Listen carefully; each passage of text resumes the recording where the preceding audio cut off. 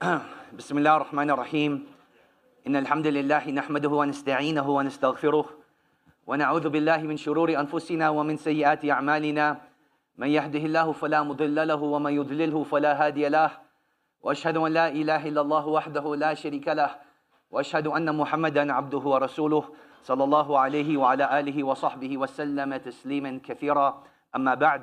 My dear brothers and sisters, Assalamu alaikum wa rahmatullahi wa barakatuh. By a show of hands, how many people feel that there's a lack of barakah in their time? Raise your hands. How many people feel there's a lack of barakah in their time? Okay, excellent. I was reading an article this week in preparation for tonight's halaqah that the average person that uses social media will spend 2 hours a day on social media. So that's 2 hours that's gone on social media. And by a show of hands, how many people have a Netflix account or access to a Netflix account? Raise your hands. Okay, you raised 2 hands, you have 2 accounts. The average Netflix user in 2020 used 3 hours. Now there is that likelihood that perhaps people are watching Netflix and using social media at the same time, but under the presumption that they aren't, that means 5 hours of your 24 hours that everyone has is gone towards Netflix and social media. So you have 19 hours to sleep, eat, socialize, get your work done, and be productive. And at the head of all of them, worship Allah subhanahu wa ta'ala and pray and read your Quran and make your dhikr. Right? So we want to put in front of us the challenge of using social media and how it overtakes our lives. And we'll be talking about that today in quite a bit of detail. But I have a challenge that I want to partake together as a group. I'm not going to tell you what the challenge is. I want to see how many people are going to participate with me. So who's going to participate with me in this challenge? I'm going to be a part of the challenge as well. Yeah, who's going to do this challenge with me? Come on, guys, you got to raise your hands. Everyone raise your hands. If you have a smartphone, you're partaking. Okay, how many people have their screen time on? Your screen time is being monitored. How many of you have it on? Okay, for those of you that don't have it on, we're going to turn it on right now. Let's turn it on right now. And next week, we're going to compare numbers, okay? Next week, we will compare numbers of how much screen time we have used. So I turned it on just before the halaqah started. And inshallah, we will be comparing numbers next week.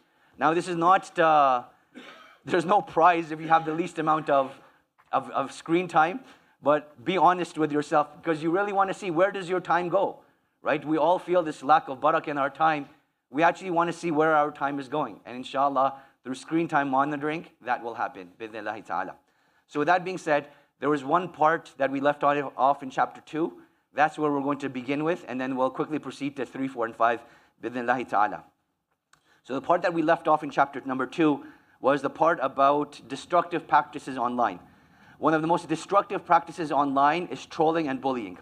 This type of behavior is contagious and encourages people to pile on and join in, sometimes anonymously. We should resist that behavior even with those that we dislike. It's inevitable that being present on social media, you're going to come across people that you don't like. Perhaps these are people that are criticizing Islam. Perhaps these are people that are living a lifestyle that you don't agree with and in fact, frantically disagree with. Perhaps these are people just doing foolish things. How you react to these people says more about you than it does about them. And we have to understand that our behavior towards people won't really have much of an impact in terms of them changing for the positive. Right? This is the discussion we were having last week, that you could quote all the ayat, you could quote all the hadith, bring all the logical proofs on social media and in the YouTube comments channel. It's not really going to change people's minds. You want to change people's minds, create your own video, create your own form, create your own post. That's what's going to engage people that are sincere in changing. So the point over here that I want to bring across is that if one of the best deeds is to give people nasiha privately, one of the worst deeds that you can do is to troll people and bully people, particularly online, particularly when you're hiding your identity. Now, I know a lot of people may feel that they need to hide their identity, perhaps for work reasons, perhaps for social reasons, perhaps for the country that they're in, whatever it may be. But if that is the case, don't use that to harm someone. And I can't emphasize this enough, right? Like if you look at the negative impact on mental health that bullying has, particularly online, it's actually really, really big. You see people start harming themselves, people contemplate suicide, it destroys people's self-confidence and self-esteem, all through that. So there has to be an awareness, and inshallah that's one of the plans for, one of the halaqas that we have free, that inshallah we will be focusing just on this topic of bullying, dealing with bullying in person, whether it is high school and university, or even online, bi'idhnillahi ta'ala. So we want to look at it from that lens. If advising people in private is one of the best deeds, understand that bullying people and trolling people online is one of the worst. And just because you may get away with it in this dunya, don't think you're going to get away with it in the akhirah. Right? That's one of the points we mentioned last week. إِنَّ السَّمْعَ وَالْبَصَرَ وَالْفُؤَادَ كُلُّ أُولَٰئِكَ كَانَ عَنْهُ مَسْئُولًا. That indeed your heart, indeed your hearing, and indeed your speaking and everything that you do, these are all things that you will be questioned about in the hereafter. مَا يَلْفِظُ مِنْ قَوْلٍ إِلَّا لَدَيْهِ رَقِيبٌ عَتِيدٌ. That words are not uttered except that the angels are documenting it. And it doesn't matter if you're saying them through your mouth or through your typing them. These are things that are being documented and they will be presented to you on the day of judgment. Which now brings us to chapter number 3. Chapter number 3 is about the phone. How old were you when you got your first phone? I remember when I got my first phone, I was 19 years old. I was 19 years old when I got my first phone. How old were you guys when you got your first phone? 17? Okay. Who else? How old? You were 20 when you got your first phone? Anyone get their phone when they were 13 years old? 13? One person? 60. Allahu Akbar. MashaAllah, tabarakallah. That's amazing. Alhamdulillah. Allah protected you for 60 years of your life. May He protect you for another 60. Ameen. Okay. There's always this discussion on when should children get phones. And particularly for the parents in the room, I know this is always on your mind. And you have to look at various circumstances that come into play. And there is no, cookie cutter answer for this situation. So the things that you want to look at is the phone an immediate necessity for my child right now? So for example, are they taking the bus, like public transport, to and from school every single day? Are they having to walk out after sunset? Are they having to go out early in the morning? If they are having to do those things, then yes, they need the phone. But do they need a smartphone? That is a separate question. Do they need a smartphone? That is a separate question, right? So the conversation we want to have is, when should your child get a smartphone? Your child should get a smartphone once you have ingrained the topic of taqwa inside of them. Once you've ingrained the topic of taqwa inside of them. Meaning that you had a discussion with them. This is who Allah subhanahu wa ta'ala is. And Allah subhanahu wa ta'ala knows everything that you're doing, and knows everything that you think, and knows everything that you feel. And you have to ingrain taqwa inside of them. The second thing you have to do is make sure you have a discussion with them with regards to who they are going to be interacting with. So they should only interact with people that they already know. Don't interact with strangers. Just like you don't want your children interacting with strangers in real life, you don't want them interacting with strangers online, because there are terrible, terrible things that happen in the online space. Number 3, what are the things that they're going to be sharing? What are the things that they're going to be sharing online? As we mentioned last week, that once you put something online, it's going to be there forever. Right? So you have to be very, very careful that you're not going to share something that can compromise you. And compromising can be such a generic term, but I want us to look at examples of mothers that share pictures of their kids as they're dropping them off to school. They're like, yeah, first day of school, I love my child, X, Y, and Z. But now if someone's stalking you, they know what school your child goes to and they know what your child looks like. Right? And they don't even have to do any research whatsoever. So someone comes up to them and is like, yeah, I'm a friend of your mom's. And they know all the mom's history through Instagram, the food that she likes, the clothes that she wears, X, Y, and Z. And all of a sudden, the child is going to believe them, right? So things that can compromise you are not just about the standard things that can compromise you. They're even the general things that can compromise your privacy. So all of those things you want to discuss with your child before you even contemplate giving them a phone. Then number 2, Are they mature and are they responsible? Are they showing that they can handle responsibility? Are they showing that they can handle accountability? They show that, then give them limited amount of access to their phone. So for example, when they're out of the house, they can have it. But once they come home, the phone gets taken away from them. No phones in the bedroom. Nighttime comes, you leave the phone downstairs to charge, and that is where it stays. So those are the things that you need to think about as you give your child the phone. In an ideal world, if you can delay social media usage as much as possible, I firmly believe in that. Number two is the type of social media that they use. I also believe in that. So for example, if you can restrict your child to like Twitter, alhamdulillah, like what 14-year-old wants to be on Twitter, right? But they want to be on TikTok, they want to be on Discord, they want to be on Snapchat. Those are the things that you want to be very, very careful of. If they're going to use them, open phone policy access. Parent asks for the phone at any one given time. The parent should be able to view it. No discussions asked. So those are just some guidelines as to when you should give your child a phone. So now, let's talk about things that have changed through the presence of smartphones. So before the presence of smartphones, you wanted to hang out with someone.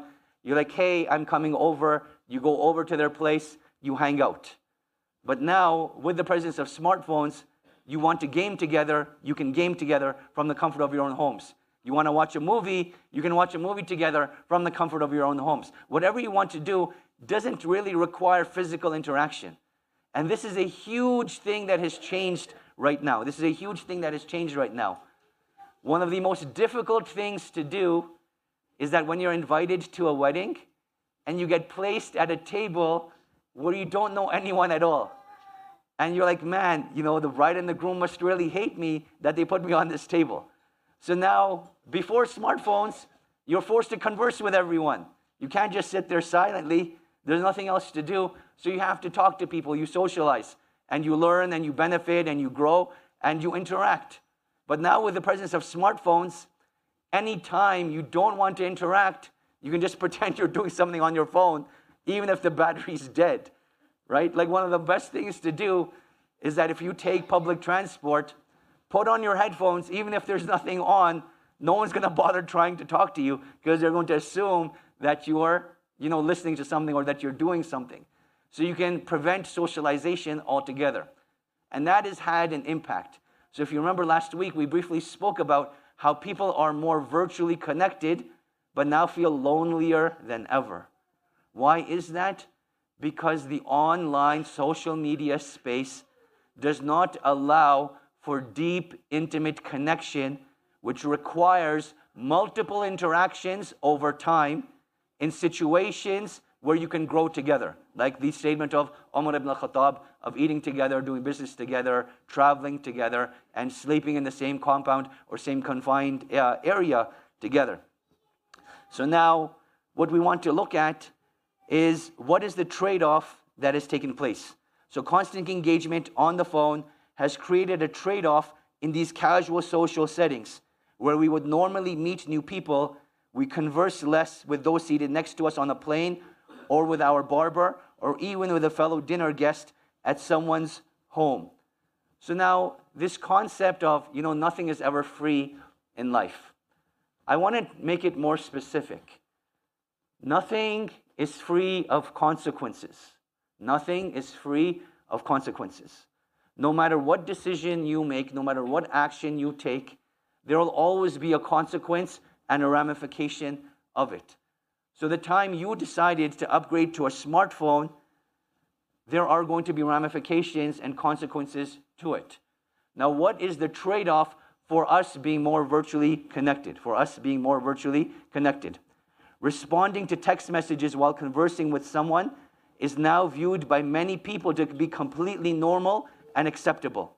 Regardless, it does create some tricky situations. When is it appropriate to respond to a message or glance at a message? What about talking? What about taking a phone call? What about taking a picture? So the consequences of having a smartphone is that there's this concept of capital on social media. That concept of capital on social media, how many followers you have, how many likes you get, how many messages you're getting, how many interactions you're getting, how many views you're getting. This is all considered capital on social media. So back in the day, when we wanted to look at someone's status, you look at how much wealth a person has. This person is worth X amount of money, and therefore they are socially more powerful. They have clout in society. That is all drastically changed now to how many followers do you have on social media, to how many followers do you have on social media. What that has done is that once we have created that as a form of capital, just like mankind and humanity loves money, وَيُحِبُّونَ الْمَالَ حُبًّا جَمًّا, then similarly, mankind will now crave likes, views, and interactions. What that does on a personal level is that we can no longer be engaged with long conversations that are deep and intimate, because we want to see that last picture that I posted, did someone comment on it? Did someone like it? I need to know instantaneously, and it's created this desire for instantaneous gratification, right? This concept of being bored does not exist, and we'll talk about that shortly.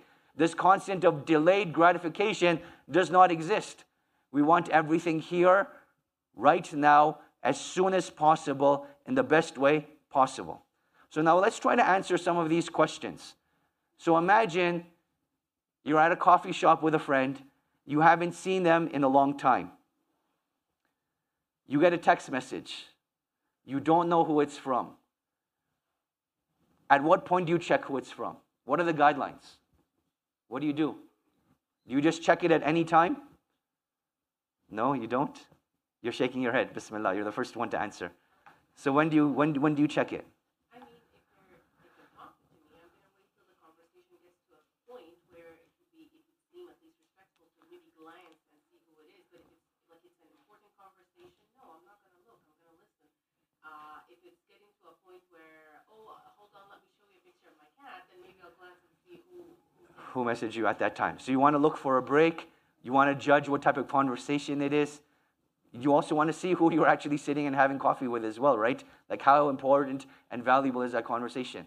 Anyone have something else to add? At what point would you check a text message or a notification? Go ahead.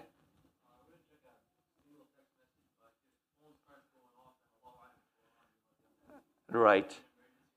Of course. So if your phone starts going off, I 100% agree. Something could be going on. Someone's trying to get in touch with you urgently. That does require, checking your device at that time. But for this scenario, we're just talking like a one-off text message. A one-off text message, what do you do in that situation? So let's look at one prophetic mentality. And this is an important takeaway that we're taking away from chapter number 3. The Prophet ﷺ, when someone said Assalamu alaikum to him as he was walking, he would turn his full body towards them, face them, and give them his undivided attention. And this could be from his best friends like Abu Bakr and Umar, or his wife Aisha radiallahu anha, or this could be even the companion that literally we know nothing about. The Prophet ﷺ treated everyone fairly in this respect. So the point over here is the concept of respecting people needs to be brought back.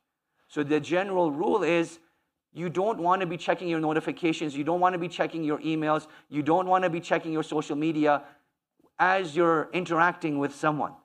So if the conversation comes to an end and you're parting ways, alhamdulillah, by all means, at the end of the conversation, check your phone. If your phone starts going off, like someone's trying to call you 2 or 3 times in a row, or you're getting like 10, 15 text messages in a row, and this is like a problem as well, the adab of text messaging. We have certain people that they'll text message you like 1 word at a time.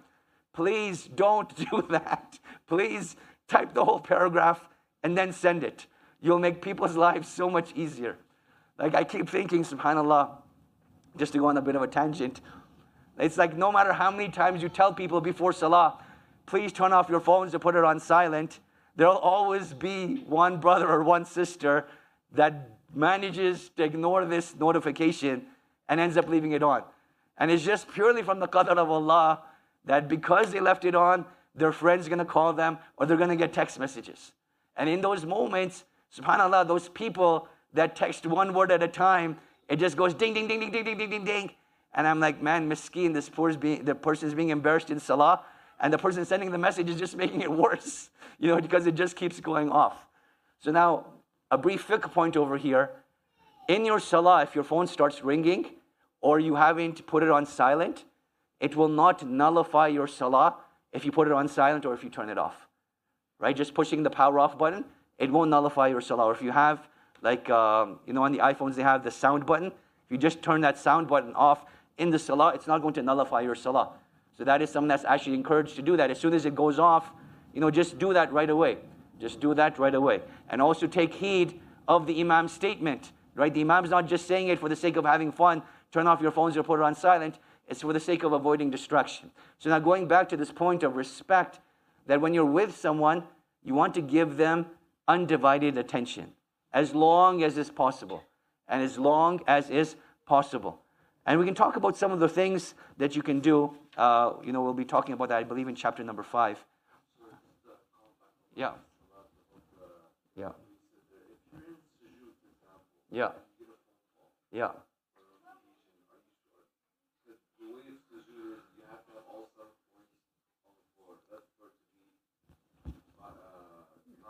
Correct.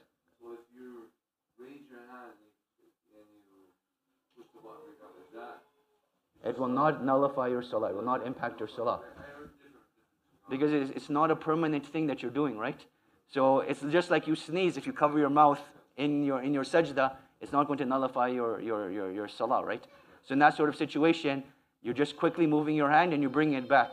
But if you make the intention that, I'm not going to put all 7 positions on the floor, then that's where you're sinful, and that's what will nullify your salah.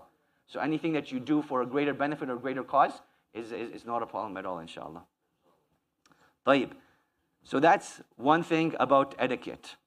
A second thing about etiquette is that perhaps sometimes we're in a gathering, there are quite a few people around us, and we'll start talking about other people via text message.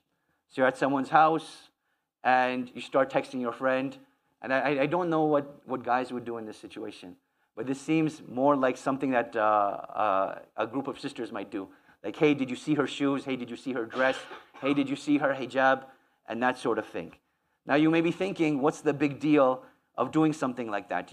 It's not really backbiting. That's fine. We're not going to talk about the issue of backbiting, because it may be relevant, but it may not be relevant. But what is relevant is this hadith of the Prophet ﷺ, where he says, when 3 people are sitting together, then 2 of them should not hold a secret conversation, excluding the 3rd person. Wait to be in a larger group so as not to upset another person. Meaning that, imagine if you're on a table, again going back to this wedding scenario, you're at a table, one of your friends is on the opposite side of the table, and you're with a group of people that are unknown, and you guys are just texting each other back and forth. According to this hadith, this is bad adab, this is bad etiquette, because you want to make everyone feel included. There's a responsibility that we have of making people feel welcome, And if you're just putting yourself into your phone and you're conversing privately with another person, then that is something that is considered disrespectful Islamically. A third matter of etiquette. How many of you know someone, so this is not you, but you know someone that takes their phone to the bathroom? Reality, right? That is a reality. I want us to reflect on the fact that the Prophet ﷺ, he teaches us to say, Allahumma inni a'udhu bika min al-khubathi wal-khaba'ith, before we enter the bathroom. Meaning that, oh Allah, I seek refuge in you from these filthy jinn that are present over here. What does that teach us? That you want to spend the least possible amount of time in the washroom. Now, here we can address the guys. Guys naturally will take more time in the washroom. Ask any wife, they'll testify to this, subhanAllah. You add even more time if you have your phone with you. That 20 minutes now turns into an hour. If you have to take a shower on top of that, la hawla wa la quwwata illa billah, an hour and a half is gone, right? So you don't want to be taking your phone with you. And there's multiple reasons here. Number 1 is just the time. Number 2, mashallah, tabarakallah, you're all practicing, observant people over here. So when you're on social media, you're going to be reading reminders, you're going to be listening to reminders, you're going to be exposed to verses of the Quran. And those are not things you should be exposed to in the bathroom. It's part of the adab and the etiquette of the dhikr of Allah and the verses of the Quran, that they shouldn't be recited there. They shouldn't be recited over there. So that's a second reason not to do so. And then the third and last reason is that, again, so much time is just completely wasted that could be doing other things, right? That time could be spent with your family, that time could be doing work, that time could be doing so many other things. So look at not only the extra amount of time you're spending in the washroom, but also the loss of productivity, So that is a third adab and etiquette you need to be careful of. A fourth thing that, we'll talk briefly as a tangent. When we touch a mushaf, we require having wudu. According to the majority of scholars, if you're going to touch a mushaf, you are required to have wudu. But how about if you're reading Quran off of an app on your phone? Are you required to have wudu at that time? The answer is no. You're not required to have wudu. So we differentiate between the mushaf and the phone, even though you may be doing the exact same thing. Now, what are some of the things that we can do to increase our hasanat through our phones? Number one, set up reminders for yourself to do good deeds. So for example, Thursday night comes, put a reminder on your phone that I need to recite Surah Al-Kahf. I need to send salah and salam upon the Prophet Muhammad sallallahu alaihi wasallam. Before the time of Maghrib, I need to take some time out on Friday to make dua to Allah subhanahu wa ta'ala, because it is sa'atul ijaba. Right? So all of these things that you can take advantage of, you should do. Number two, put on the adhan app on your phone. Make sure that at least you get some sort of notification for salah timings. Particularly in the winter time, it's tough, man. It's really, really tough. Like Dhuhr comes, you start an assignment, and all of a sudden it's Maghrib, and you're like, man, what happened to the time of Asr? Right? That's just the way it happens. So at least when you're getting a notification for your salahs, it will give you an opportunity to make sure that those salahs aren't missed, particularly in these winter months. And then, one of the best things that I think a person can do is that as we set up reminders throughout the day, and like every day have a standard portion of, in this half an hour of the day, I'm going to recite Quran. In this half an hour of the day, I'm going to listen to a lecture. In this half an hour of the day, I'm going to be making dhikr. And you want to make the most of your time that way. Make the most of your time that way. Now, the last point I want to discuss with regards to respect is, remember when we were talking about interacting with people? One of the worst things a child can do, and this applies to all of us here, is when your parent is trying to talk to you, but your head is in the phone. I want us all to make a firm intention that the next time that any one of our parents is speaking to us, we'll try our utmost best to put our phones down. If you're doing something important, politely tell your mother and father, my dear mother, my dear father, let me just finish this task, let me just finish this conversation, and I'll be with you right away. But if they are just talking and talking and talking, and you think it's enough to keep nodding your head to show that you're paying attention, this is not the respect that your parents deserve. This is not the respect that your parents deserve. Now, they have action items in the book. Let's look at these action items. Action item number one, look for creative ways to remove phones from social interactions. Many live shows, such as stand-up comedy shows, require audience members to lock their phones in special pouches.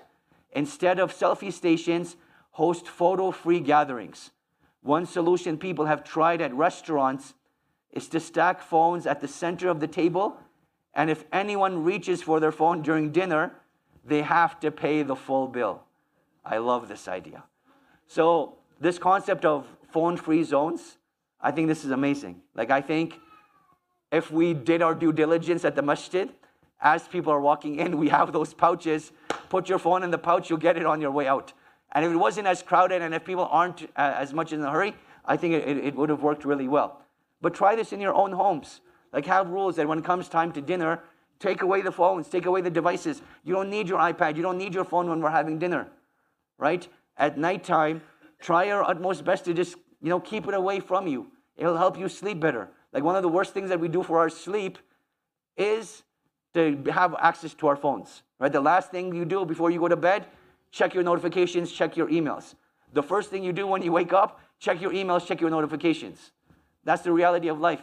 Bring some peace to your life by taking it away. And also try this thing at the restaurant. Like, I think that's a great thing. Let's see how addicted we all are. Are we willing to pay everyone's bill that night? Let's do it. Number 2, force yourself to put your phone away when talking to others, even in casual settings, like speaking to a clerk at a store. So you go to a store, put your phone away. If you're talking to someone, put your phone away. And I wanted to mention something over here. SubhanAllah, I make an intention to share this every Jummah, but my dear brothers, when you come to Jummah, while the Imam is talking, you're not allowed to text. You're not allowed to look at social media. You're not allowed to respond to emails, right? It'll take away from the ajr of your Jummah.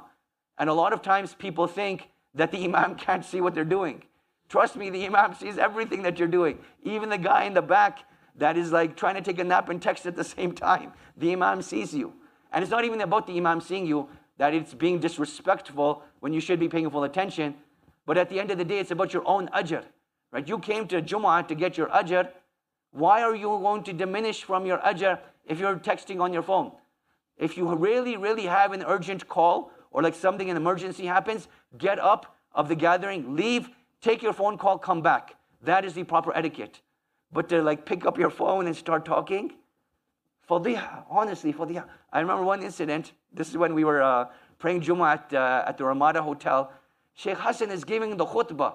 This brother sitting in the first row, and he picks up the phone and he starts talking in the middle of Jummah. And I'm like, what is happening? Like, what are you doing? Like, khalas, I understand it could be an emergency. We're not judging the phone call. But if you need to take it, don't do it there. Get up and walk out. Take the phone call, come back, subhanAllah. So yeah, like even in Jummah, you got to make sure you turn that off, bi'idhnillahi ta'ala. Chapter number 4, reflect.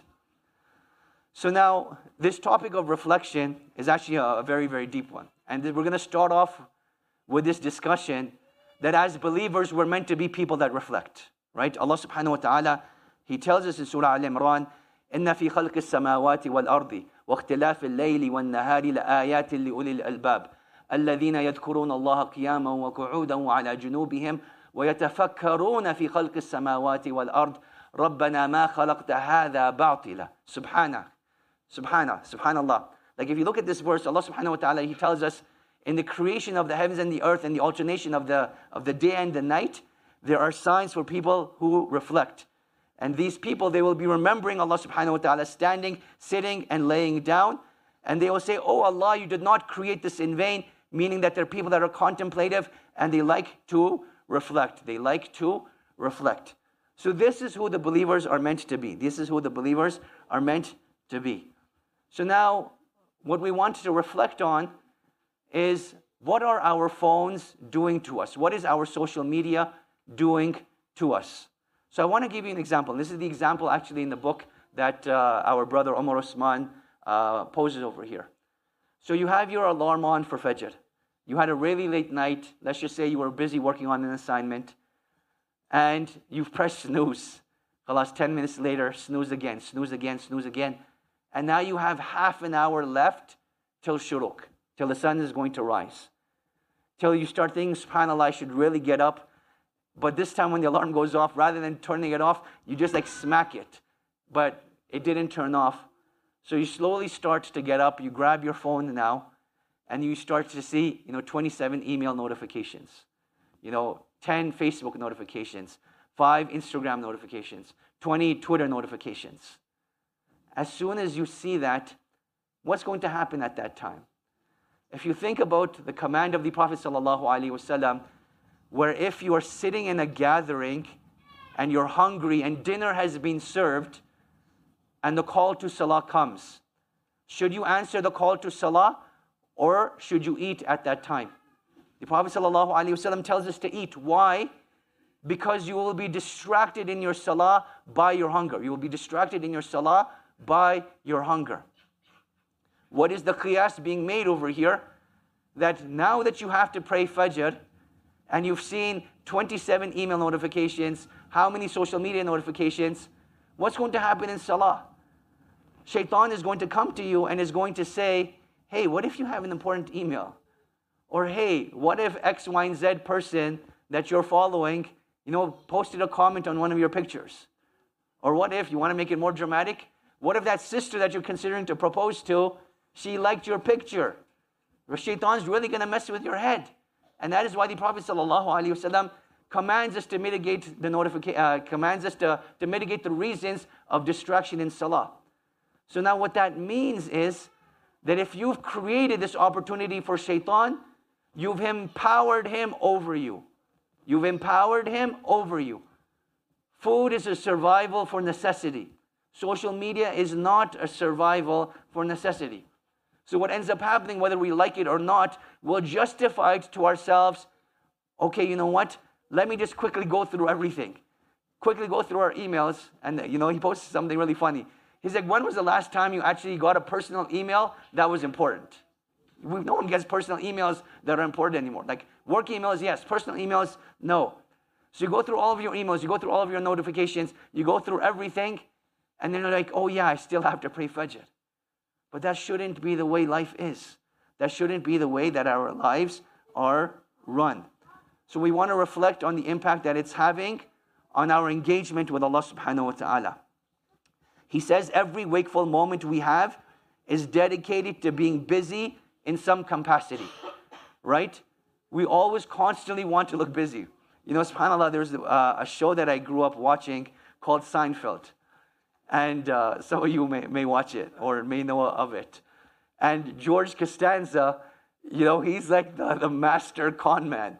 So every time his boss would walk by, he always pretends to look busy, even though he's never doing any work. And subhanAllah, this guy's a genius. Like he managed to build a bed underneath his desk, and he would take naps underneath his desk. But that's like a tangent. So the point being, like we've created this culture of I always need to be busy, I always need to be engaged in something. But is that the prophetic mentality? The answer is no. The Prophet ﷺ, before revelation, he used to go into the mountains and sit in a cave, isolate and contemplate. No distractions, nothing to do with the outside world. Just focus on being present, focus on the existence of Allah subhanahu wa ta'ala. And now after revelation, it's about your dhikr. It's about your Quran recitation. It's about what good deeds can you do? What dua can I make? Right? I want us to think about some of the bad habits that have been created with regards to our dhikr. That salah finishes, as soon as salah finishes, you have your phone in one hand, you're making dhikr in the other hand. How sincere is your dhikr? Right? You're trying to make dua, you're making dua, but you're also like scrolling through Instagram. How genuine is your dua at that time? Now obviously, that is still better than not making dua and not making dhikr, but we're talking about how do we go back to the norm? How do we elevate it, right? So it starts with reflecting on the impact that these phones are having on our lives. So when we're talking about trade-offs, one of the trade-offs of social media is that all of our free time gets consumed with it. All of our free time gets consumed with it. So what is a good practice with regards to social media? Here's a couple of things I want to share with you. Number one, turn off your notifications. And I mean, like don't even allow it to take place on your phone. So if you're getting an email, it shouldn't show up on your phone. Something happened on Facebook, Instagram, Twitter, any social media, you shouldn't get the notification. Why? Because that way you'll continuously keep checking. That way you'll continuously keep checking. And then what you do is, number two, allot time for checking your emails and doing social media checking. So remember those 30-minute slots that we were talking about? Put a 30-minute slot that, you know what? During this 30-minute slot, I'll check my emails. During this 30-minute slot, I'll check my social media. And if you want to take it even deeper, And this is like, when you look at these individuals that are considered life hackers, they're trying to hack their way through life by optimizing it as much as possible and living as long as possible. All of these people, if they're present on social media, they won't be using it on their phones. In fact, they'll make it a general rule, they'll only use social media on their desktops or on their laptops. And they'll only use the social media that is relevant to them and to their business, right? So they won't have the useless ones that they don't use, right? Like the mistake that we make is that we want to have everything. We want to have TikTok, we want to have Instagram, we want to have Snapchat, so that as you're sitting through the toilet, the Instagram feed finishes, okay, let's check TikTok now. TikTok feed finishes now, okay, let's go to Snapchat. Snapchat finishes now, okay, let's go to Twitter. Twitter finishes now, okay, let's check the news. News finishes now, dude, what else is left? Habibi, get up and wash yourself and go, right? And this is the reality. This is the reality.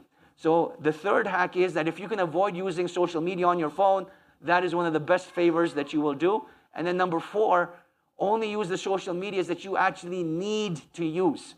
And by need, I mean like for a young person, your closest friends, that they're on this one social media and you want to interact with them, khalas, use that social media. Get rid of the rest, right? Save your time. It is worth more than anything else. Now, I want to share this quote with you that he shares. He says, as we embrace a technology's gift, we usually fail to consider what they ask from us in return. The subtle, hardly noticeable payments we make in exchange for their marvelous service. We don't notice, for example, that the gaps in our schedules have disappeared because we're too busy delighting in the amusements that fill them. We forget the games that childhood boredom forged because boredom itself has been outlawed. Why would we bother to register the end of solitude, of ignorance, of lack? Why would we care that an absence has disappeared?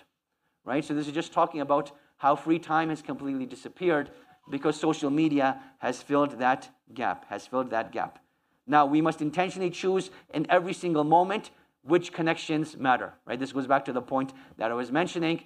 Choose the social medias that matter the most, limit their usage and interaction, and make the most of your time. Because at the end of the day, when you're questioned by Allah subhanahu wa ta'ala, what did you do in your youth? An acceptable response is not, I was checking my social media. And if we're spending 2 hours a day, Allahu Akbar, are we spending that same amount just in salah? Are we spending that same amount adding in the amount of dhikr and Quran that we're reciting 2 hours salah? Does that even add up to 2 hours? Right? That's something to think about. We aren't able to give the remembrance of Allah the attention it needs because we dedicate our cognitive energy elsewhere. Meaning that your mind, it has a limited amount of capacity. Right? It has a limited amount of energy before itself feels drained. And this is not like physical exhaustion where your body is tired. This is mental exhaustion because your mind has been worked already. So it's like over sensory loaded with all of the pictures, with all of the sounds, with all of the news. It's just tired. It needs a break. And you'll notice that when that happens, you're no longer productive. You can't engage in dhikr. You can't recite Quran because all of those things require mental capacity. Harris also notes, just as every technology is an invitation to enhance some part of our lives, it also necessarily is an invitation to be drawn away from something else. So the more you are drawn to your phone, think the opposite of it, the more you're drawn away from the remembrance of Allah and from productivity. The more you're drawn away from the remembrance of Allah and from productivity. So we have to create moments of solitude. So you have to create moments for yourself where, you know what, I'm not going to touch my phone. I'm not going to be engaged in anything. This is just pure my time with Allah subhanahu wa ta'ala to reflect, make dhikr, and make dua. And these aren't things that I can multitask, right? These are things that I have to focus on because my spiritual well-being is just as important, if not more important, than my physical well-being. And my phone is having an impact on my spiritual well-being. And subhanAllah, you may not realize this, but this concept of desensitization, particularly to the way women are dressed on social media, it has an impact on us, brothers, that we need to take seriously. The words that we hear on social media in the name of pulling a prank, in the name of observing a funny clip, these are all things that we get desensitized to. Then all of a sudden you start saying a swear word and you're like, man, where did this come from? That's not the language that I speak. But it's because we become desensitized to it, and eventually overexposure will naturally make it a part of your vocabulary. And he concludes by saying we have to reclaim our expendable hours and make them hours essential to our connection with Allah subhanahu wa ta'ala. So his action items. Number 1, reflect what trade-offs you have made for social media. Have you noticed a direct impact in your relationship with Allah? Meaning, so always pay attention to the impact that social media is having on your relationship with Allah. Number 2, block out timings throughout the day as white space that are screen-free. Suggestions include blocking the first 30 minutes after waking up and 30 minutes before going to sleep. Social media, phone-free zones. Number 3, use a physical copy of the Quran instead of an app. Okay, let's stop here for a second. Why do you think he's saying use a physical copy of the Quran as opposed to an app? What could the wisdom be? Distraction, 100%. You're trying to read Quran in your app, notifications are going off, text messages are coming in. You're like, khalas, it's gone, it's done, right? Whereas if you're reading a physical Quran, you're not distracted by anything else. You get to focus on the Quran alone. When reading and using a handwritten dua list for making dua, these will eliminate distractions and help you focus. How are we for time? 8:38. Okay, let's finish this last chapter and we'll conclude bi'idhnillahi ta'ala. Chapter number 5 is takathur. Chapter number 5 is takathur. Actually, you know what? Anyone want to share something with regards to spirituality and relationship with Allah and social media?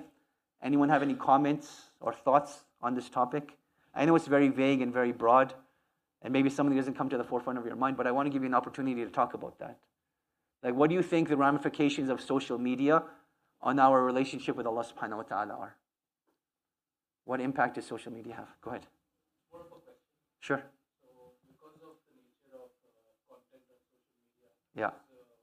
a short clip, 30, 60-second clips about me, is that replacing a more structured way to acquire information? Excellent question. So the brother's question, are these short clips that are 30 to 60 seconds long replacing the need for education? And I think a lot of that will come with the mentality that people have, right? So if people have this mentality that, you know what, by watching a 30 to 60 second clip, I've learned all the religious knowledge that I need, that's a disaster. Not in the clip itself, but in the mindset that we have, right? Even though it's not an authentic hadith, the concept is very true. You seek knowledge from the cradle to the grave, right? So this concept of constantly learning, that is the mindset that we should have. And I get it. We can't listen to 2-hour lectures, and I felt so bad, and I apologize for last week. We went on for an hour and 22 minutes. I will try not to do that tonight, bi'idhnillahi ta'ala. I understand not everyone has the capacity for that. But if you're going to focus on learning, be genuine and sincere with yourself. Take time out for 30 minutes. Find a 30-minute lecture on something that you want to learn about. Take out your phone if you want to take notes, or even better, take out a pen and a pad so that you're away from all distractions. Listen and take notes. Right? You know, if you go back to traditional learning, they used to say, Al-ilmu saydun wa kitabatu qayduh. Right? That knowledge is this wild beast, and the only way that you tame this wild beast is by documenting it and by writing it down. Right? So if our intention really is to seek knowledge, then it has to be done properly. It can't just be, you know what, these 30 to 60 second clips.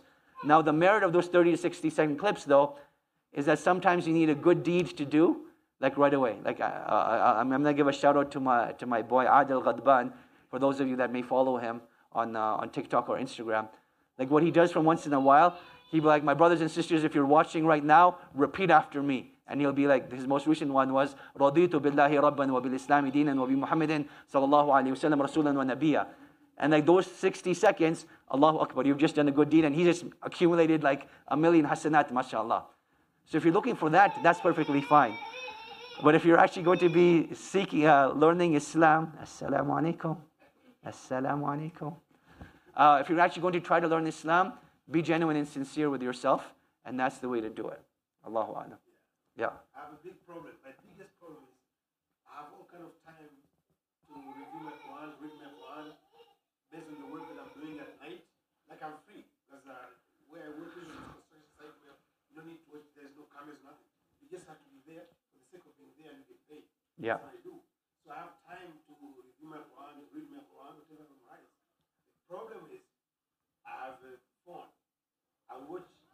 Shaitan gets me very good because, watch Navaid Aziz, watch this lecture, watch Tanzanian lecture. So I've been watching a lot of lectures all night. I talk to my friend on the phone about this problem over and over. It never goes away. I never get a chance to review the surahs memorized. I lost it. Yeah, So subhanAllah. I found this is another problem because Shaitan is coming in different angles. Social media.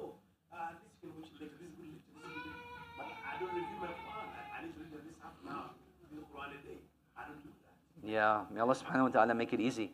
So this brother's question is about to how shaitan gets the best of all of us, and when we have the opportunity to do something more productive, shaitan brings us to something less productive. So the answer to this goes back to that concept of structuring your time.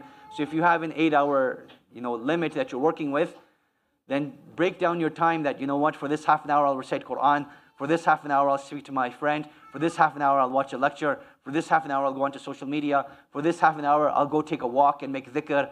Like, that's what you need to do. And just be adamant by it, right? You have to hold yourself accountable for that. You have to hold yourself accountable for that. Bismillah, last one. Alaikum assalam wa rahmatullahi wa barakatuh. I want to make one comment that not controlled by the media. Just if somebody consciously thinking about that, like I should not be controlled by my phone or my computer or whatever.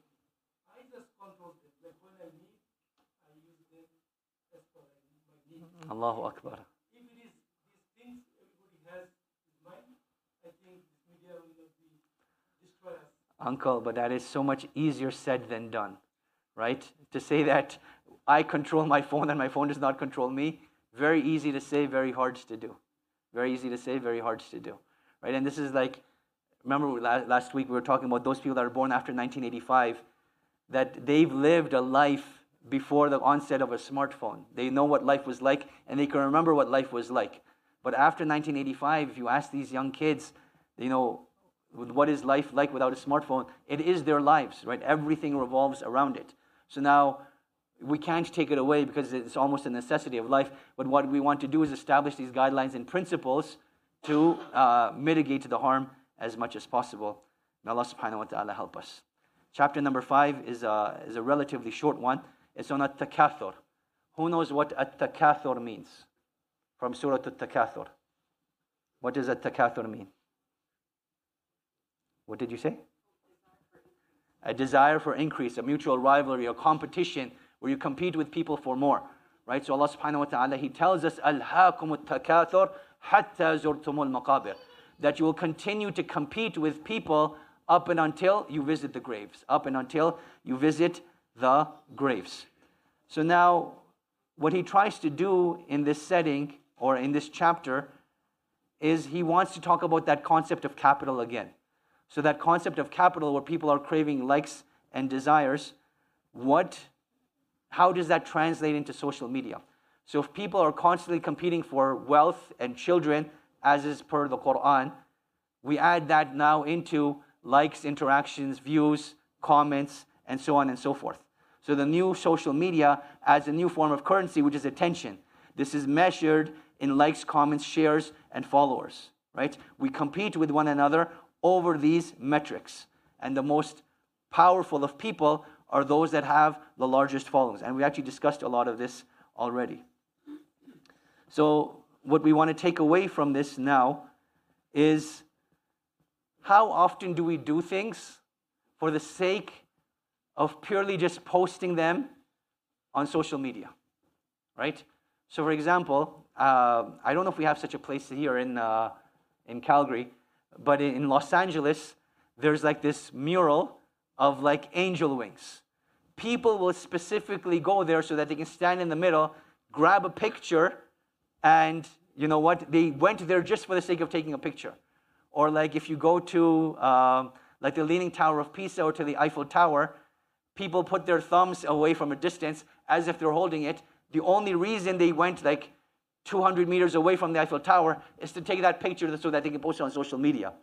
So going back to intentionality that we were talking about last week, what are our intentions for the things that we do in our lives now?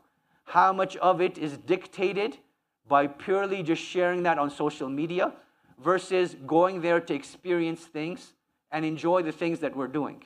So that's what we want to discuss, bi'idhnillahi ta'ala. So he says over here, if we see someone post photos from a new park, we have to visit it and post a photo from the exact same spot. If a new restaurant opens up that is trending on social media, we rush to visit and take our photos before the hype dies down. Sometimes the documentation can start with a noble intention and then becomes problematic. Consider the case of people documenting charity work, such as feeding the homeless. It can serve as something that helps an organization build credibility, share the good work being done, and encourage support for the cause. Left unchecked, it can also become a source of self-adulation and shifting the focus from helping the people to lauding the one that is doing the helping. So let's take this chapter, this paragraph over here. You know, the IISC once a month, we go to the Calgary Drop-In Center. Alhamdulillah, we don't document this anymore. But we used to document it at one point to show that we as a Muslim community are doing good work. We're helping out to the disenfranchised, and we're giving back to the community that we live in. And we used to share the photos on the IISC webpage. So if you go back to like 2016, 2017, you can find all of this there. A time eventually came where we're no longer doing this. Why? Because subhanAllah, it became more about, congratulating the IISC for the work that was being done, as opposed to recognizing the greater need in our society to help people. So the focus that was meant to be on the cause now became on the one that's doing the work and appreciating them, as opposed to helping more people do more good work. So here you can start off with a noble intention, but along the way your intention gets distracted by you constantly sharing everything that you do, by you constantly sharing everything that you do. So now his action items for this section are, number 1, self-reflection. Have you ever gone somewhere with the intent of taking a photo to share online instead of the experience of visiting that place? We were discussing that already. I think that happens all the time. Don't allow it to happen as much as possible. I understand there's certain things that you go somewhere, you want to document that I've been here, done that. But look at your possible intentions. Number 1, I'm documenting this for my own personal memory. And I'll share an example. SubhanAllah, I just met a friend after like 6 or 7 years, and we were talking about when was the first time we actually met. And I was like, yeah, I remember the first time we actually met. It was an X, Y, and Z spot. We had an ice cap right after Tarawih. And he's like, yeah, I remember that. And he's like, how did you remember that? I'm like, because when that happened, I took a picture of us together. But when I took that picture, it wasn't for the sake of posting it on social media. Like, I generally like to do things that if I meet someone for the first time, I was like, this is our first moment together. Because like many years down the line, as you reflect, yeah, so when did we first meet? And you may not actually remember that, subhanAllah. But you can go onto your phone, go onto your feed, check that person's photos, and you see their very first photo. Yeah, that was our first meeting.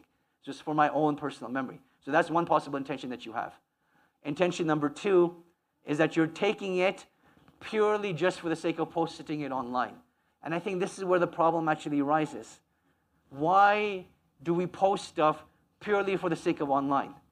Like, why is it important for us to be socially validated, to be, have as many likes as possible, to have as many shares as possible, to have as many comments as possible? Now, we as human beings, yes, we are social beings, we've discussed that. But why is it that this is what we're constantly craving for as opposed to real validation? Why does it matter if 4,000 people who do not know you at a personal level like your picture or not? I want you to think about this, that when we pass away, and it's inevitable that we will all pass away, may Allah subhanahu wa ta'ala grant us husnul khatimah, ameen. How many of those people are going to show up to our janazah? They're not. The people that are going to show up to the janazah are the people that you've had a personal impact on, the people whose lives you have touched, the people whose community you were a part of. These are the people that are going to show up to your janazah. And that's something to keep thinking about, and that's how you keep yourself in check. That every time you want to post something online just for the sake of likes and engagement, think about that. Are the people that I'm trying to please, do they actually care about my akhirah? Do they actually care about my well-being? Are they going to show up to my janazah? That's what you want to think about.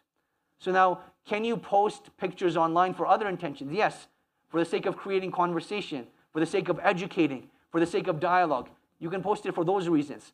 But don't be shallow that you're just posting it just for the likes and for the follows and for the, wow, you look so amazing, with like, an edited picture and stuff like that, subhanAllah.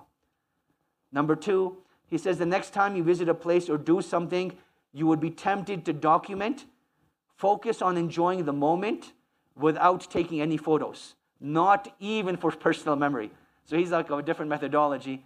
He doesn't believe in the concept, or actually, he tries to mitigate the concept of personal memories. You don't need to document them. Your mind will naturally, remember them. But if you have a very scattered mind, I don't think there's anything wrong with taking those pictures for personal memory. But I do agree with the point that focus on being in the here and now and enjoy that moment. And if an opportunity comes to take a picture, take the picture. But don't make the picture the primary purpose. Don't make the picture the primary intent, even if it is for your own memory. Even if it is for your own memory. And Allah subhanahu wa ta'ala knows best. We'll open up the floor for questions and comments. Just for next week, we'll be talking about publicizing sins. We will be talking about family, and we will be talking about envy. So we have some big topics coming up next week. بإذن الله تعالى والله تعالى أعلم وصلى الله وسلم وبارك على نبينا محمد وعلى آله وصحبه وسلم سبحانك اللهم وبحمدك أشهد أن لا إله إلا أنت أستغفرك وأتوب إليك. And I open up the floor now for questions, comments, concerns, whatever's on your mind. بإذن الله تعالى. Let's start with the sisters. Questions, comments, concerns from the sisters? Anything?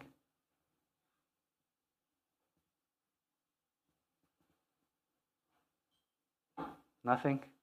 I agree with everything that I said. It was 100% factually correct. And we're going to implement everything, mashallah. Allahu Akbar. Allahu Akbar. Okay, from the brothers. Questions, comments, concerns? Ammu, Bismillah. The internet coming on the market and people living with it and I never, it goes by this ear and get out by this ear and not using all of the above. What's happened to me and I'm still alive. Alhamdulillah. So is that a comment or a question? Whatever, Both. So the point that our uncle is making, that he's avoided most of social media and most of the internet, and alhamdulillah, he's still alive. Fair point. That's game, set, and match. I went to the day, just a few months ago, was selling shoes, and I want to buy a pair of shoes because not because I need it. So I had different day class. Okay. So I said, okay, mashallah, I start the transaction with the clerk. I was suddenly say, I have your email. So I don't have an email. You can't have this person. Ajib, subhanallah. So because you didn't have an email address, you wouldn't. Subhanallah. So the uncle was trying to buy a pair of shoes, and I guess they tried to register an account for him at the cashier, and they asked for your email, and he's like, I don't have an email address. He's like, sorry, you can't buy the shoes. That's discrimination, man. That's like a form of ageism. That's a form of ageism. That's not fair, subhanallah. Uncle, we should file a lawsuit. Let's do it. May Allah help us. Brothers, go ahead, in the back. Yeah. I don't know if you'll have an answer to this. I have a young daughter at home, and I'm not on most social media. I'm only on LinkedIn. It's been a few years I've been on, but still, I don't want to encourage her or get her to use a cell phone, because I know ideal world, I would come home and leave it outside by the closet and she would see it, but still throughout the day, because we're so ingrained with our phones, like she definitely ends up seeing us on our phone sometimes, and she's 14 months old, but she'll go around the house if she sees our phone and she'll bring it to us. She'll like turn it on for me. Subhanallah. Don't give it to her, yeah, she'll be fussy and whatnot. But she's come to a point where she knows, she sees us scroll. So if the phone's ever on, she's like, I know how to go about it. I'll scroll. She's 14 months old. Subhanallah. I don't know if you have any advice on how. I know you mentioned ideally we keep the phone away from them as long as possible, which I agree with. But if at 14 months she's so comfortable with phones, Allahu Akbar. Allahu Akbar. But subhanAllah, this is such a... So the brother's comment is with regards to a 14-month-old daughter that has basically learned how to scroll and brings them their phone and asks them to unlock it for her. This is a lesson in parenting, in the sense of how much children follow the example of their parents. Right? I think that's my takeaway from it. That if we can teach them how to use a phone at 14 months, what else could we possibly teach them for the positive, right? Like if we were just as engaged in positive habits would they have picked those up as well? So I don't have any like phenomenal, mind-blowing advice that this is what you need to do and it's going to solve our problems. But it's just a reflection that, look, this is the power of leading by example. And you've only had her for 14 months now. Now, for the rest of her life, let's try to direct her towards more positive things, right? And you can take this as an L, like take it as a loss. Khalas, we've lost this battle. May Allah help us. And it's not just you, by the way. I think all parents are in the same boat. Like, because we're so constantly engaged with our phones, when our children see this, they think this is what it means to be human. And this is what they try to mimic and try to replicate.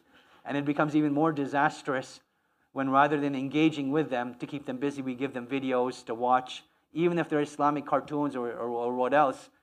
You know, from a very young age, it starts to have an impact on them. So if we can keep them engaged by ourselves through activities, hands-on activities, coloring, drawing, painting, you know, in the sheets that we sing together, things like that, I think that would be a lot better. But I don't have any phenomenal advice to share with you, unfortunately. Continue? Go ahead. Yeah. On the iPhone, there's an accessibility option. Yeah. And you can basically like prevent them from scrolling and stuff. So that's what I do with my little one, but yeah. So this is like, you know, when she was born, I took TVs out of the house. There's no TV, she gets no screen time. We're not on social media, so we barely use the phone. But I'm just saying, even with that, the only time I'm on a phone is if I'm calling my parents or, you know, some of my wife's family members. But even with that little time where she sees us on the phone, she's used to it, and now she wants to like talk on the phone. She brings the phone, she's like, hey, Subhanallah. so, you know, just goes to show, even with such little time, or even if it's not direct time, it's, I mean, even something small when there's BS on it, they're like, oh, this must be important. No, I'll give the example of like soda. Like, this is something that used to happen in my household. That we used to drink soda, and we wouldn't let the kids drink soda. So eventually we started drinking soda when they were asleep or, you know, when they're not around. So similarly over here, like a takeaway could be if you want to use your phone when they're not around and they're not observing you. Like they're in bed, they're taking a nap, they're doing another activity, use your phone at that time. But if everyone is together, try not to use the phone in front of them. That could be a possible thing to explore, inshallah. Bismillah. Sorry, so this is a bit of a request for an opinion. What would you say to people that, you know, they try to push the idea that you will not make a name for yourself with the whole, especially with the whole side hustle kind of culture that is exploding right now. Yeah. This whole idea that you won't make a name for yourself unless you're present online. And it even to transcend just like the business aspect and financial aspect of like making money is this whole idea. Or for example, you have great ideas. You are very good at talking to people. Why don't you have a presence online to spread that? And like personally for me, I'm like I feel like yes, maybe it'll be good if I maybe start a blog or whatnot, or be present online and start conversations. But I feel like the damage on me personally might be too much that I don't know if it would be worth the effort. But then sometimes you get guilt tripped. It's just like you're not doing enough for your deen because you're not present online and trying to reach as many people and getting conversations started because you have this specific talent. So it's just kind of like, what is your opinion on that matter? Like, is it right to then, you know, not engage on social media? Personally, I'm not active on social media much because maybe just be away too much. Sorry, just 1 second. Brothers, when someone's asking a question, we listen, please. Jazakumullah khairan. So it's just kind of like, sometimes it feels like you get guilt tripped for not being present online because you could be doing good online, but you're choosing not to. And for me, it's almost like a protective measure that I take for myself. So it's kind of, what is your opinion on that? I think that's very fair. So the sister's question is with regards to, you know, if you're starting up a business, everyone's telling you got to be online, you got to be present, you got to be in people's faces, that's how you be relevant. And then even from a religious perspective, they're like, you have so much to offer, why don't you share your reminders online? So I think that it fits in really well with what we were discussing today, that everything has consequences. And you have to look at, are the consequences worth, you know, what I'm getting in return? So with regards to Islamic education, I think that's a fallacy. Like, if you want to make an impact on a community, you have to go into the community, interact with them, and change people and mentor people and be there for people. And that's what positive impact is going to be like. I think there is value in writing as well. So if you have the skills of writing, starting off with a blog, writing books, writing articles, Those don't require regular engagement. You post it and it's there, and people will continue to benefit. And perhaps those things are going to be easier. Now, with regards to building a business, this is one of the things that as you build your business, in the beginning, you may have to do it yourself, but as you build your capital and as you build your team, you can hire a social media director and a social media manager and let them focus on that, right? Like social media is not something that we have to manage ourselves when we run our businesses. And in fact, I'll share an inside scoop with you. If you look at every major Islamic speaker that's out there, I would say 90% of them have social media managers. And they take clips and post it on them, and the sheikh or the sheikha doesn't even bother looking at the comments and stuff like that. Allah knows best. Go ahead. Yep.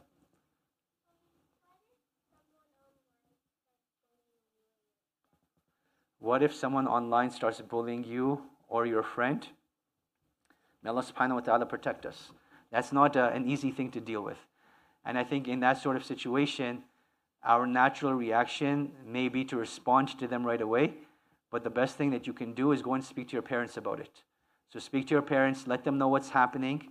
And then with your parent, you make a decision on, do we want to tell the school about this?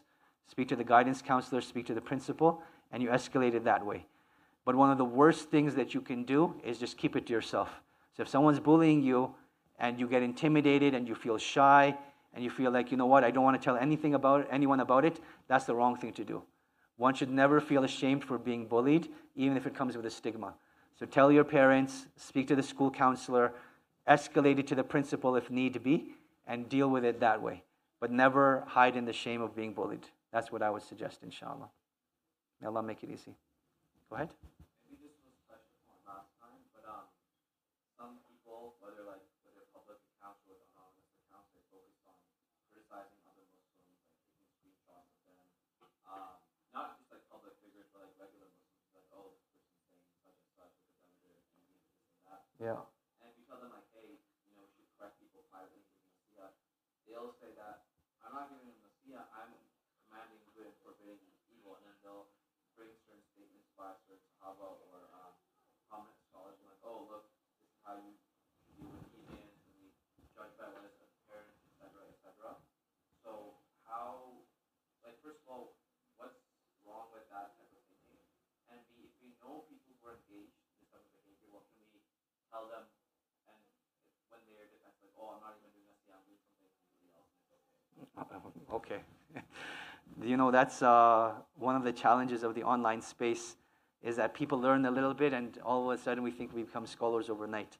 So the brother's question is with regards to people that justify religiously shaming and criticizing people publicly under the pretense of enjoining good and forbidding evil. So the first thing I always tell people is that there is no greater gift that Allah subhanahu wa ta'ala gives to anyone than knowledge. And that is your best defense in these sort of situations. So when you look at the objectives of Islamic law, when you post something about someone, or you see someone doing something wrong, is the goal to point out the fact that they're doing wrong, or is the goal to get them to change their behavior and to repent to Allah subhanahu wa ta'ala? When you take this approach that you publicly criticize someone, know for a fact that getting them to change their position, their stance, and their behavior is very, very unlikely. Because no one likes to be shamed publicly, no one likes to be called out. And what that may do is not only will it build a wedge between you and this individual, but depending on the level of this person's faith, could build a wedge between them and the deen of Allah subhanahu wa ta'ala. And how do you meet Allah subhanahu wa ta'ala with something like that you've created a wedge between them and Allah? And even though it's not our fault, people are responsible for their own deen, but sometimes we can be catalysts, and we want to be catalysts for good, not catalysts for evil. Number 3, this hadith of the Prophet ﷺ that says, whoever amongst you sees an evil, let them change it with their hand. If you're unable to do so, speak out against it. If you're unable to do so, hate it in your heart, and that is the weakest of Iman. This hadith in and of itself has conditions. The first part of changing it with your hand, it requires that you have position and authority, right? Number 2, speaking out against it is knowledge, wisdom, time, and place, right? So sometimes you have the right thing to say, but it's not the time to say it. Sometimes you have the right thing to say, and it is the right time because you're alone and in private, but you say it harshly as opposed to being soft. That's not the way to do it, right? And sometimes it's in public instead of being in private. So all those things have to be kept in consideration that you learn from the fiqh of this hadith. And the last thing is the Prophet ﷺ has still given us that option that if you're unable to, then at the very least you hate it with your heart. Because sometimes you may not get the capability to do that. So that's sort of my 2 cents on that issue. Wallahu ta'ala alam. I'll take one last question, bidhnillahi ta'ala. Our brother in the back. Go ahead.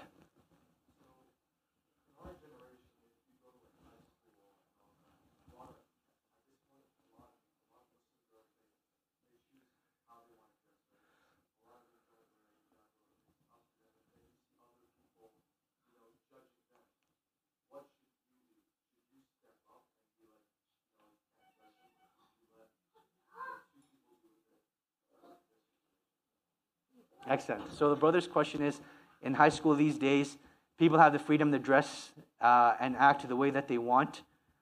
Should we be judgmental with regards to that, particularly when people are speaking about other people, or what should we do in that situation? You know, being in high school in this day and age, it's tough, man. I completely get that. It's not like high school during my time. It's definitely not high school during my parents' time. And I just feel it's going to get tougher and tougher. So the first thing that we want to always look at is how is my relationship with Allah and how am I doing with Allah. That is number one priority. If I haven't got that on point and if I haven't fixed that, I don't have time to be concerned about other people's problems. Number two is me looking at the way people dress and act. If it's not impacting me and affecting me, why do I actually care? What is the point of caring? Now, if the point is that other people are talking about it and other people are mentioning it, we encourage those people, mind your own business, focus on your relationship with Allah subhanahu wa ta'ala. If they don't change, then maybe we want to question, why am I hanging out with these people? Why are these people my friends? Like, what is it that we have in common that we're actually hanging out together? Now, the third and last thing to do is give people the benefit of the doubt. Some people genuinely don't know. And this is, subhanAllah, you know, when you study early books of Islamic tradition, there were things that people used to say are ma'loom min ad-din bid-darura, that they're known by necessity. Like you have to pray 5 times a day. You know, you have to give zakat, you have to wear hijab, all of these things, they were considered known by necessity. But the level of ignorance in accumulation with overload of useless information has made people ignorant about their deen. And we can't really change that by judging people, right? So I would say give people the benefit of the doubt that maybe these people don't know any better. If the opportunity arises, speak to them about it. Like I think one of the best things that happened to me was having Jummah in school, in high school, right? If that doesn't exist in your high school, try to bring that about. And then the challenges that Muslims are facing in your high school, try to address that in the khutbah, right? I think that's one of the best things that can be done. Go ahead, yeah.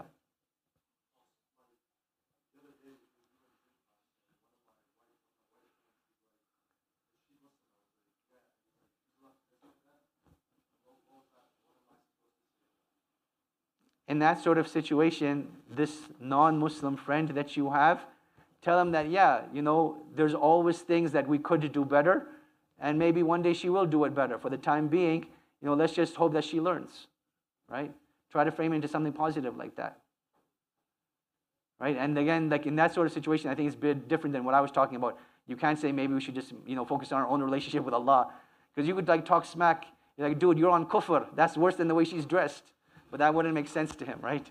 So let's not focus on that. But I think focus on the positive of like, you know what? Let's just hope that she changes her ways and she becomes better, right? That's the way I would frame it. May Allah make it easy. Folks, let's conclude over there, inshallah. Subhanak Allahumma bihamdika ashhadu la ilaha illa anta astaghfiruka wa atubu ilaik. Next week, 7:30, we have those 3 topics, bi'idhnillahi ta'ala. Hope to see you all then. Wassalamu alaikum wa rahmatullahi wa barakatuh.